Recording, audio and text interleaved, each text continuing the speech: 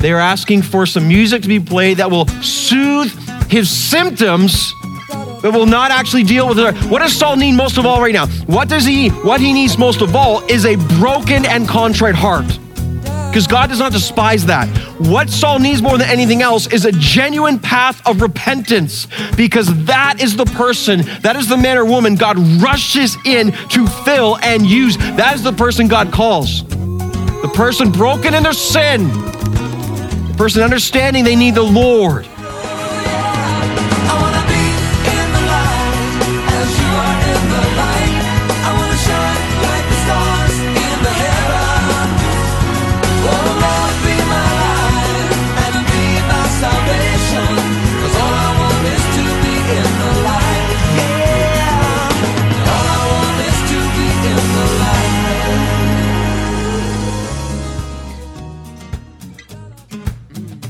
Welcome back to Live in the Light, friends. Hey, we're continuing along in our series, The Life of David. And today we find a young man in the court of the king playing, of all things, a harp. Hey, listen, there's some great lessons for all of us in this text as God builds into this future king and shows us what it looks like to prepare someone for the works of the kingdom. It's not what we would expect. It's not popular by the world's perspective, but it's God's perfect plan. Pastor Robbie explains more in today's teaching from 1 Samuel 16, the building of a king.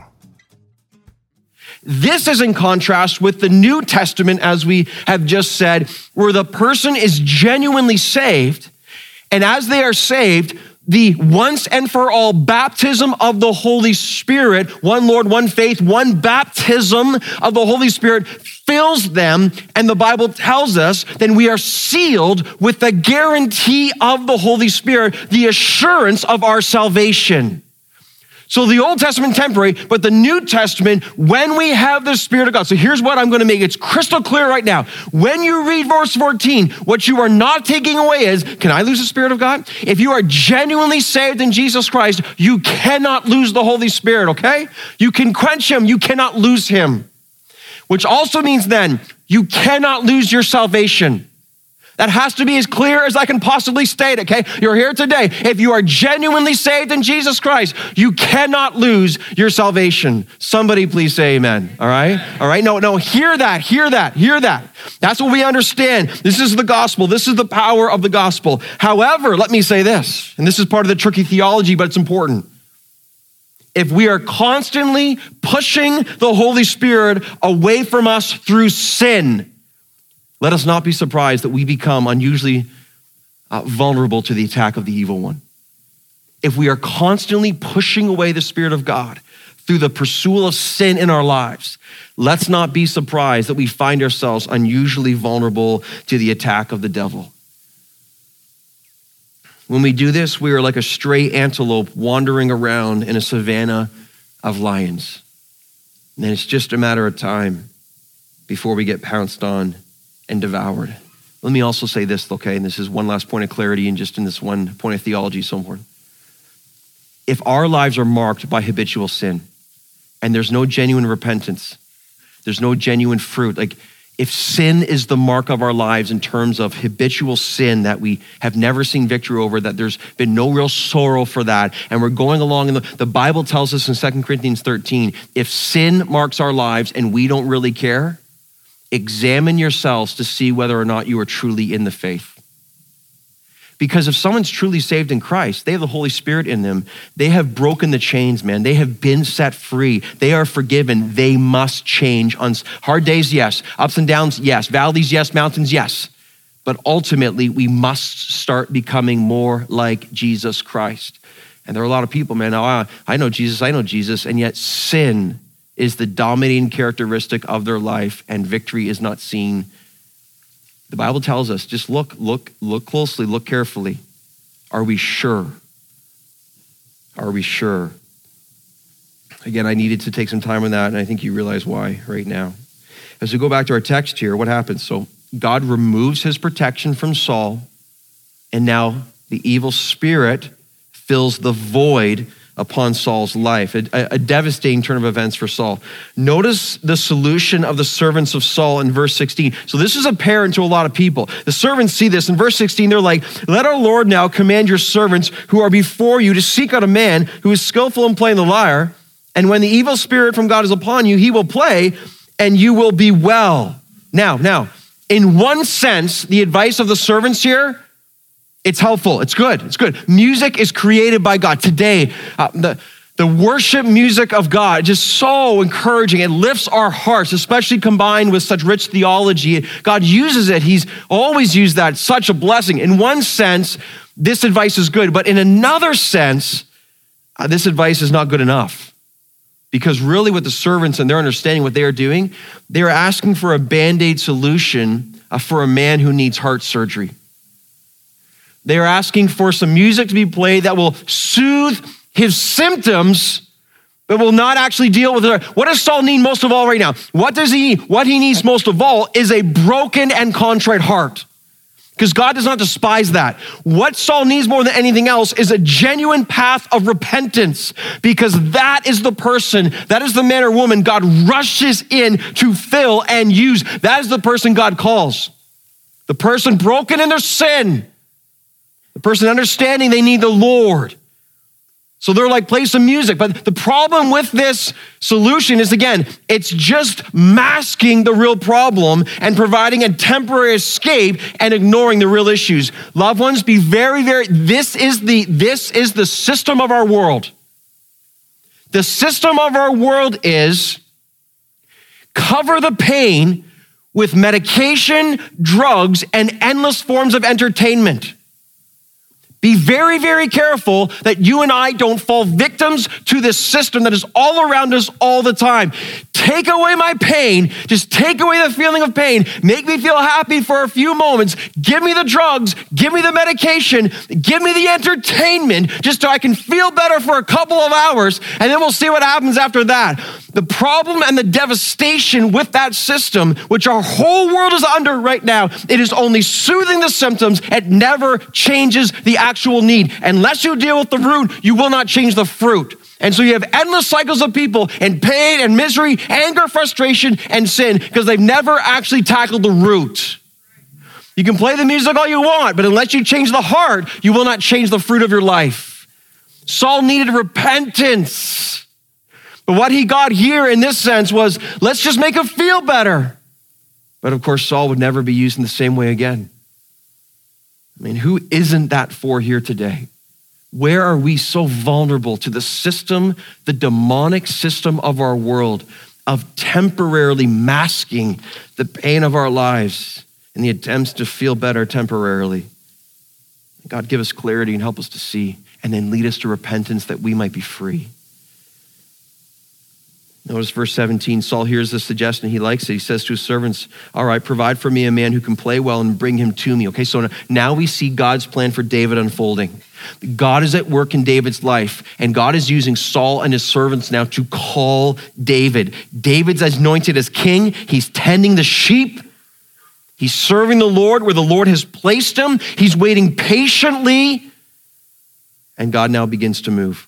See, loved ones, when the Lord is at work within our lives, positively, he will call us too big, too small. What we see as small is big, what we see as big is small. But God will work, God will call. He's looking for those that he can use. And when he's at work within our lives, again, he will call us. And he will call us, listen, most often he will call us in this way to a place of service. Notice David was called up to the palace. Big promotion from the shepherd's field. But at the same time, he's called down to serve. He's anointed as king. He's anointed as king. But the next step in his development of his heart is to serve the current king. We would say, that seems kind of strange. Not strange to God.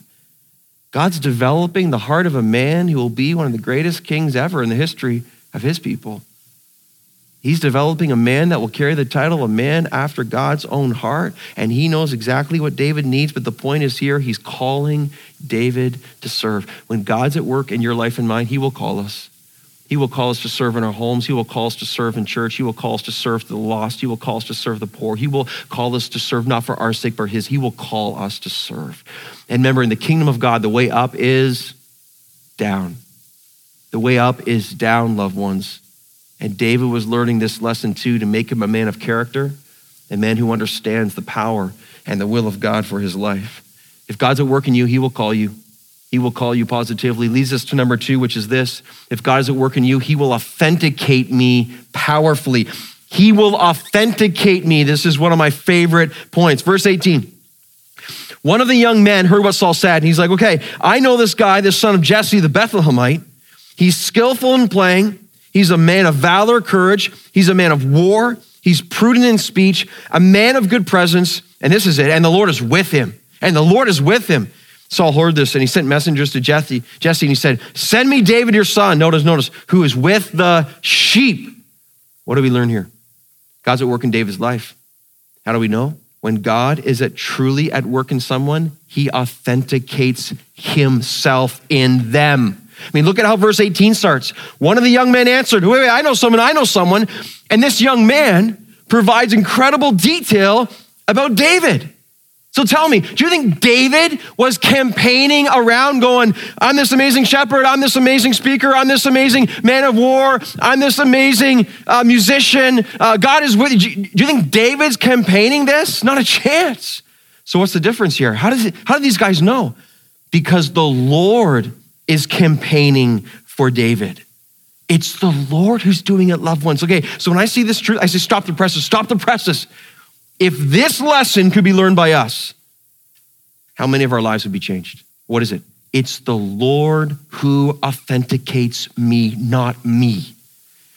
How often we fight for ourselves, how often we promote ourselves, how often we project ourselves, and that only proves how stupid we really are. Because if we try to put ourselves forward, we can't win. But when God does it, we can't lose. This is why one of my favorite verses is 1 Peter 5, verse 6. Humble yourselves take the action of humility. Humble yourselves under the mighty hand of God. And this is the mighty hand of God right here. The mighty hand, God's mighty hand. So at the proper time, see, our thing is we get impatient. We don't believe in this. We want to say, I'm going to take control. I'm going to do it. But the proper time, God may exalt you. This is David's life. This is why he was used. He believed it's the Lord who authenticates. It's the Lord's timing. It's the Lord's strength. It's the Lord's grace. It's the Lord's power. God is the one who does this. So again, see this in the text. David is not posturing. David is not campaigning. David is not forcing anything. What is David doing? Faithfully serving where he is, but waiting for God's call when it comes. Here's a great principle. God opened the door to the palace. David only had to walk through the door. And if we could learn that in our lives, wow, we would save ourselves a lot of pain, misery, and heartache. God's the one who opened the door. David only had to walk through. What is that? Faith, surrender, understanding God cares, God knows, and God is the one who does. Our problem is, though, we want to take the wheel. God's driving, he drives, right? He's the driver in our lives, but our problem is we get impatient, we lack faith, we want things to go according to our will. So what happens is God's got the wheel and we steal the wheel from God. How many times have we done this in our life? Where we take the wheel from God and say, God, you're going too slow, hurry up, let me drive. God's driving along and we take the wheel from God. God, you're going the wrong way. Don't turn that way, go this way, come on, give me the wheel. How many times in our lives has God been driving and we're like, wait, God, I know a shortcut, man, give me, I'll drive, all right, let's go this way. How many times have we done that in seemingly trying to force our will upon the Lord's? You know, one of my favorite phrases has been in the last several months. It's just been this. It's been so helpful for me. I commend it to you. The phrase from my lips so often has been, whatever you want, Lord. Whatever you want. You're like, what do you mean by that?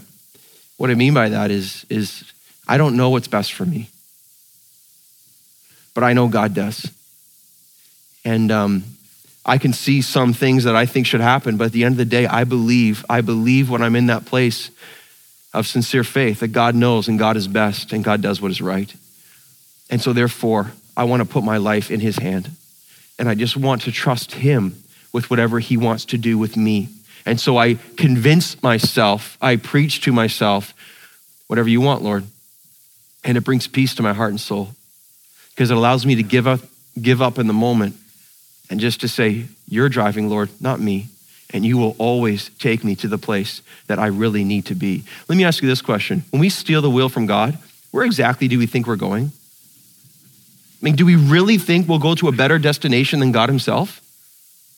Do we really think that? See, that just proves how dumb we are. We think we're smarter than God. So I wonder right now how many people, God's driving, and in our lives we've been like, give me the wheel, God. You're taking way too long. I don't have time to wait for you. I don't want to go over there. Give me the wheel, God. And what we do is I want white knuckles. Can you see white knuckles? White knuckles. And we white knuckle the wheel, and we're like, I'm going to get there. I'm going to do it. God, I'm going to do it. You watching? I'm going to show you how many people have stolen the wheel from God. Amazingly, God's just kind of like, he doesn't be like, no, it's my wheel. He's like, okay, if you really want to drive. Like he doesn't force his will upon us. Now he might cause the car to crash in the ditch or something, right? Like, because he disciplines those he loves, right? He might cause a flat tire. And often what will happen is we're driving life, dead end. We're like, why can't I get where I want to go? What's wrong with this situation? How going on? And God's like, well, because you took the wheel from me. And I know where you need to go. See, so what surrender and faith? This is one of the powerful points of David's life. David's like, here's the sign of faith and surrender. Ready? Watch. It's this. It's letting go of the wheel. This is faith. This is me, control. This is surrender. I don't know. And then you hand the wheel over to God. And by faith, you trust that he loves you and he has the best possible plan for you. And you find yourself saying, whatever you want, Lord.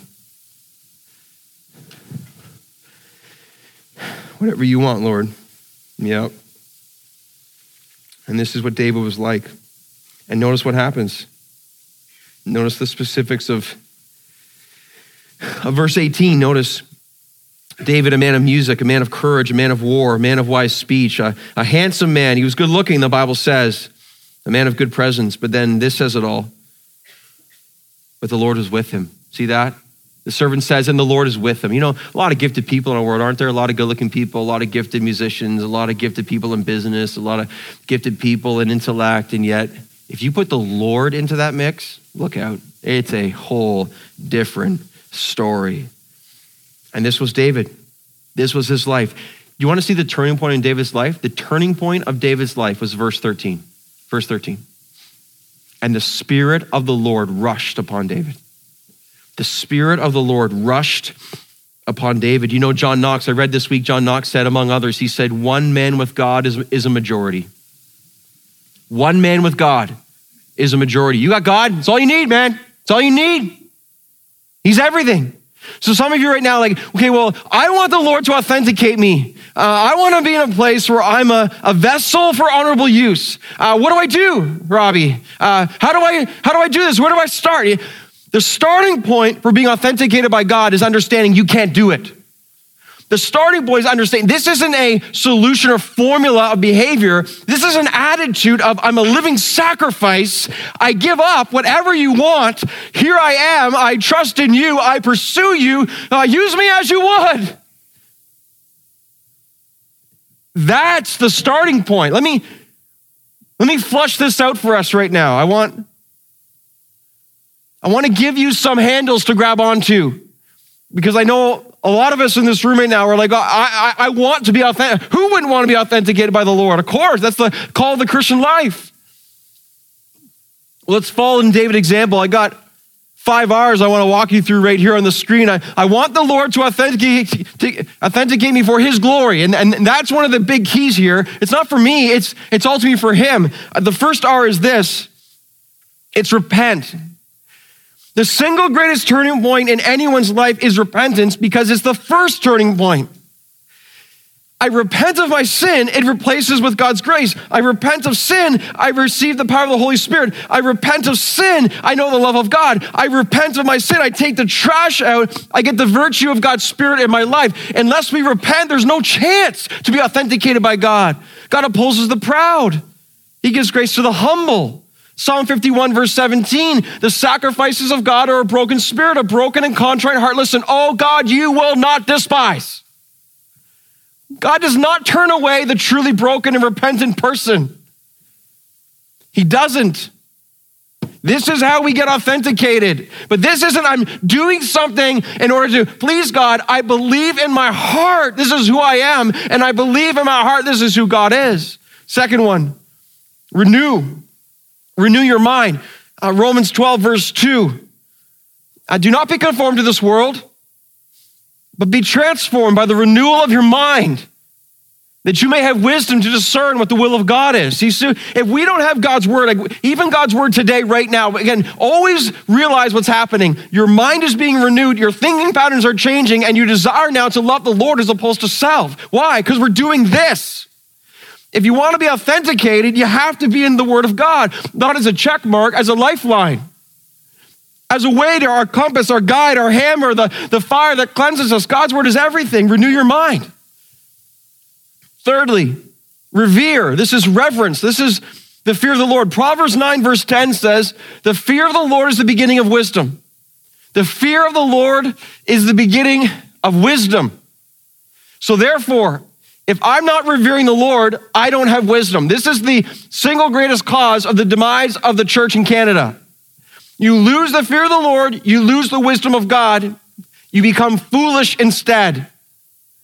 But the fear of the Lord is the beginning of wisdom. I honor you, God. You are holy. You are glorious. You are majestic. You are God. I am not. You are smart, God. I am not. You know I don't. You are to be worshiped and followed. I am to be bowing down and humbled. It's an attitude. It's a posture. This is who the Lord authenticates. The Lord says, I can work in that person. The Lord says, I will work in that church. Repent, renew, revere, rely. Rely. This is dependence. John 15, verse 5. Jesus says, I'm the vine, you are the branches. Apart from me, you can do nothing. Nothing. You want to be authenticated? You want to truly be authenticated? This is a life of dependence upon the Lord, because apart from him, we can do nothing. God, authenticate me. Well, then you will lie, and I will lie before him saying, God, help. God, help. Apart from you, I can do nothing. The last R is this, it's rejoice. This is really about the gospel right here. 1 Thessalonians 5, 16 to 18. Rejoice always, pray without ceasing, give thanks in all circumstances. Ready? Listen. For this is the will of God. This is the will of God for you in Christ Jesus. Rejoice always, loved ones, in the gospel. Pray without ceasing and give thanks in all circumstances. Why? For this is God's will for you and me. It's God's will. This is God's will. I'm rejoicing in the gospel. I'm so thankful that I'm saved in Jesus Christ. He works in these people. Again, this isn't a formula. If I do these 5 things, God, will you bless me? No. It's because you were so awesome and I'm so nothing. I put myself before you and I say, God, would you please just work in me? Would you find me faithful to the task that you've asked me to do? Can my life be used for your glory? That's the person God authenticates. And it's not much more complicated than that, I'm telling you. It is not much more complicated than that. When God is at work within me, he will call me, he will authenticate me, and thirdly, he will use me uniquely. If God's at work in you, loved ones, he's going to use you. He's going to use you to build his kingdom. Look at verse 20. And Jesse took a donkey laden with bread and a skin of wine and a young goat and sent them by David to his son to Saul. Verse 21, and David came to Saul and entered his service. And Saul loved him greatly and became his armor bearer.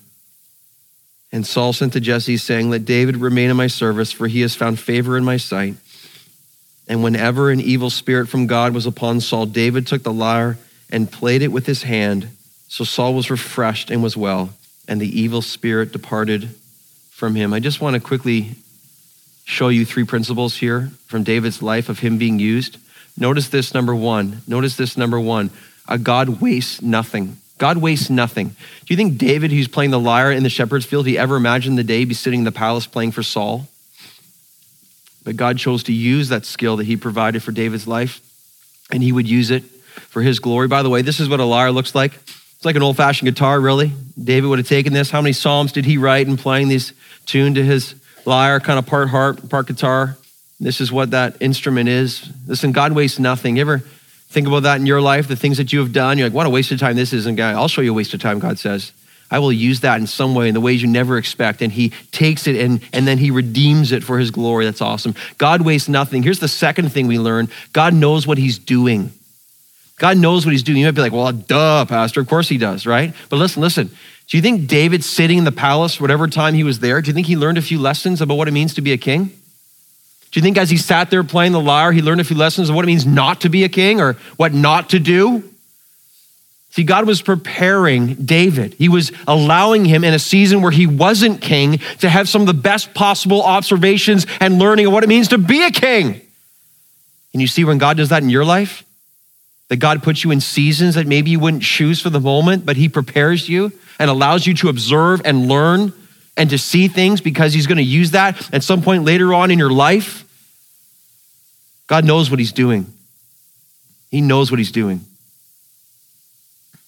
And the last thing I wrote down here in terms of being used was God alone gives favor. God alone gives favor. So Saul says, David has found favor in my sight to Jesse. Now, is that David's doing? No, it's not. It's God's doing. It's God's doing. You know how many unexplainable stories of favor exist in this room? So many. How do you define that? How do you summarize that? How do you explain that? It's God. God gives favor. The favor of God. This isn't fully accurate in the terms of this, but it's close. When I open the fridge, I often just want to, if there's any food in there at all, favor, man. It's certainly grace. It's not deserved. To be here right now, to do this, to see baptisms, what is that? That's not you or me. That's the Lord. That's favor. We don't deserve it, but he loves to give it. Can you see favor in your past? Can you see favor in your present? Through the hard, through the difficult? Listen, the stories that will come of God's favor in the future, there'll be so many. Do yourself a favor. Give thanks to God for his favor. Because that's all it is. It's not you and me. It's not you and me. It's him. God's at work in David's life. God authenticates him, and God is the one deciding to use him. Why? Because God is building a king. But again, hear this. Beyond this, and most importantly for us today, God is building a kingdom. David's life points forward to Jesus Christ. As I said as I started, some of you were like, well, I'm not going to be anointed as king anytime soon. I mean, I'm not a David. Well, that might be true. Maybe you're someone even better. What do you mean? You saved in Jesus Christ? Then you're a child of God. And if you're a child of God, then again, you're a children of the King of heaven. And last time I checked, that's better than being the earthly king. And if you're a child of the King of heaven, then you are his kingdom. We are the kingdom of God. And that's when you say, build your kingdom here, God. I see David being used, and I can take these principles right now, and I want to be used too in my life, in my marriage, in my family, in my church, in my community, in the nation I live in the world that I belong in. Build your kingdom here, God. Now build your kingdom in my life, because what else is there to live for? And that's what we ask for right now. I see you're building a king, but I pray you'd build your kingdom. Use me, God. Use me. And I pray you're saying the same thing. Thanks for listening to Live in the Light today. If you'd like to hear this message again or any messages in this series, visit us online at liveinthelight.ca. That's all for today. Join us next time at Live in the Light.